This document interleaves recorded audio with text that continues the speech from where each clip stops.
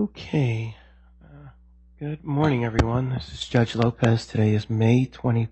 I'm going to call the 10 a.m. case. It's Loyalty Ventures 23-90111 here on an emergency motion for an order to lift the automatic stay. There's about 20 people on the line. I'm going to ask everyone to just keep your phone on mute unless you're making an appearance today or wish to speak. Let me go ahead and take appearances, and I'll start with counsel. Good morning, Your Honor. Rachel Bibble-Walk with Aiken on behalf of the debtors, and I'm joined by my colleagues Meredith LaHaye, Lacey Lawrence, and Dennis Wincheffel, and our co-counsel Jackson Walker. Sounds great. Good morning. Good morning. Anyone else wish to make an appearance?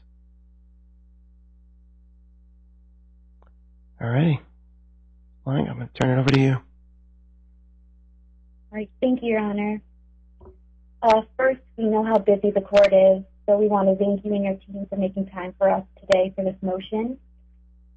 On Wednesday, May 17th, we filed an emergency motion seeking an order modifying the automatic stay to the extent applicable to allow for payment, reimbursement, and advancement of defense costs under the debtors, directors, and officers insurance policies.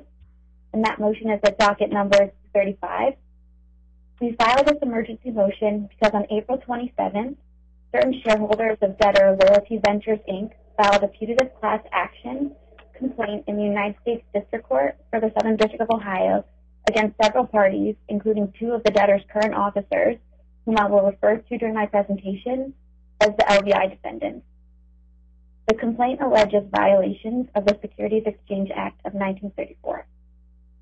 In connection with this lawsuit, the LVI defendants have requested advancement of defense costs and expenses under the debtor's D&O policies.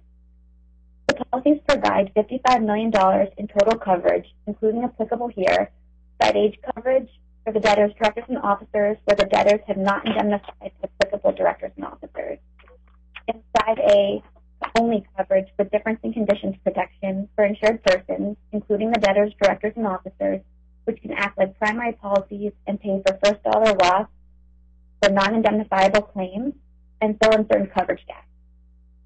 Additionally, the primary D&O policy has an order of payments clause, which provides that when payment is due under the provisions of the policy, the insurer is required to first pay all loss covered under side A coverage, which includes the debtors, directors, and officers' defense costs. The debtors do not believe the proceeds from side A coverage and side A only coverage with difference in conditions protection are property of the estate. They'll file this motion out of an abundance of caution and for the benefit of the insurers.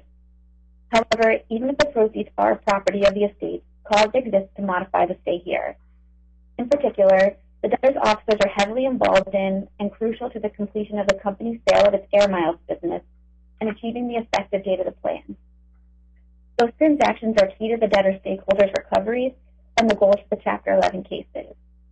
The LVI defendants' work in connection with these transactions is critical, and in order to consummate these transactions, they cannot at this time be distracted by or diverting their attention to the lawsuit and the funding of defense.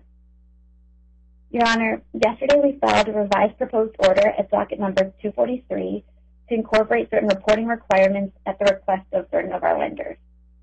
No objections have been filed on the docket, and we have not received any informal objections, but I do appreciate that this is moving on an expedited basis, so others may wish to speak on the motion. Unless Your Honor has any questions for me, I respectfully request that the revised proposed order at docket number 243 be entered, and I'm happy to cede the podium to anyone else who would like to be heard on the motion. Okay. Anyone else wish to be heard in connection with the motion? And you may need to hit 5* if I haven't unmuted your line. Does anyone else wish to be heard in connection with the motion? Okay. I'm going to note that, just for the record, the court is considering the emergency motion for entry of an order modifying the stay and authorizing the use of estate assets to the extent applicable to allow payments or reimbursements of defense costs under insurance policies. It was filed at docket number 235. It was filed on May 17th. So there is a request for emergency consideration of this motion, I think for all the reasons stated by Ms. Blott, it's clearly emergency consideration is warranted under the circumstances, so I'm going to grant emergency consideration of the motion. Moving to the merits of the motion, I'm going to grant the relief requested. It's appropriate and it's important for all the reasons Ms. Bibelblock stated. I'm going to really rely on the analysis and then the pleadings and on the analysis that you provided, which was fantastic. It just gave me everything that I needed to know and the comfort to know that this is required and it's important, and there's an active litigation going on. So I've reviewed the proposed order early this morning, and it makes sense to me. Just going to provide some notice to some parties about what's going on and the nature of the extent, and that makes sense to me. I think it's reasonable, appropriate, and so I'm going to grant the relief requested. I'm going to find that there's been proper notice of today's hearing in service of the motion, and I'm going to sign the order at 2:43.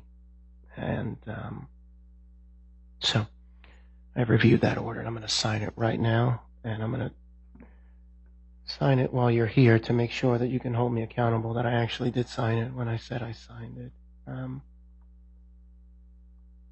Okay. All right, it is off to docketing. And is there anything else we can talk about today? Nothing else. Thank you so much, Your Honor. All right, thank you. And I like the cat back there. It's a cool picture. Thank you. All righty, take care. Have a good day. Thanks, everyone.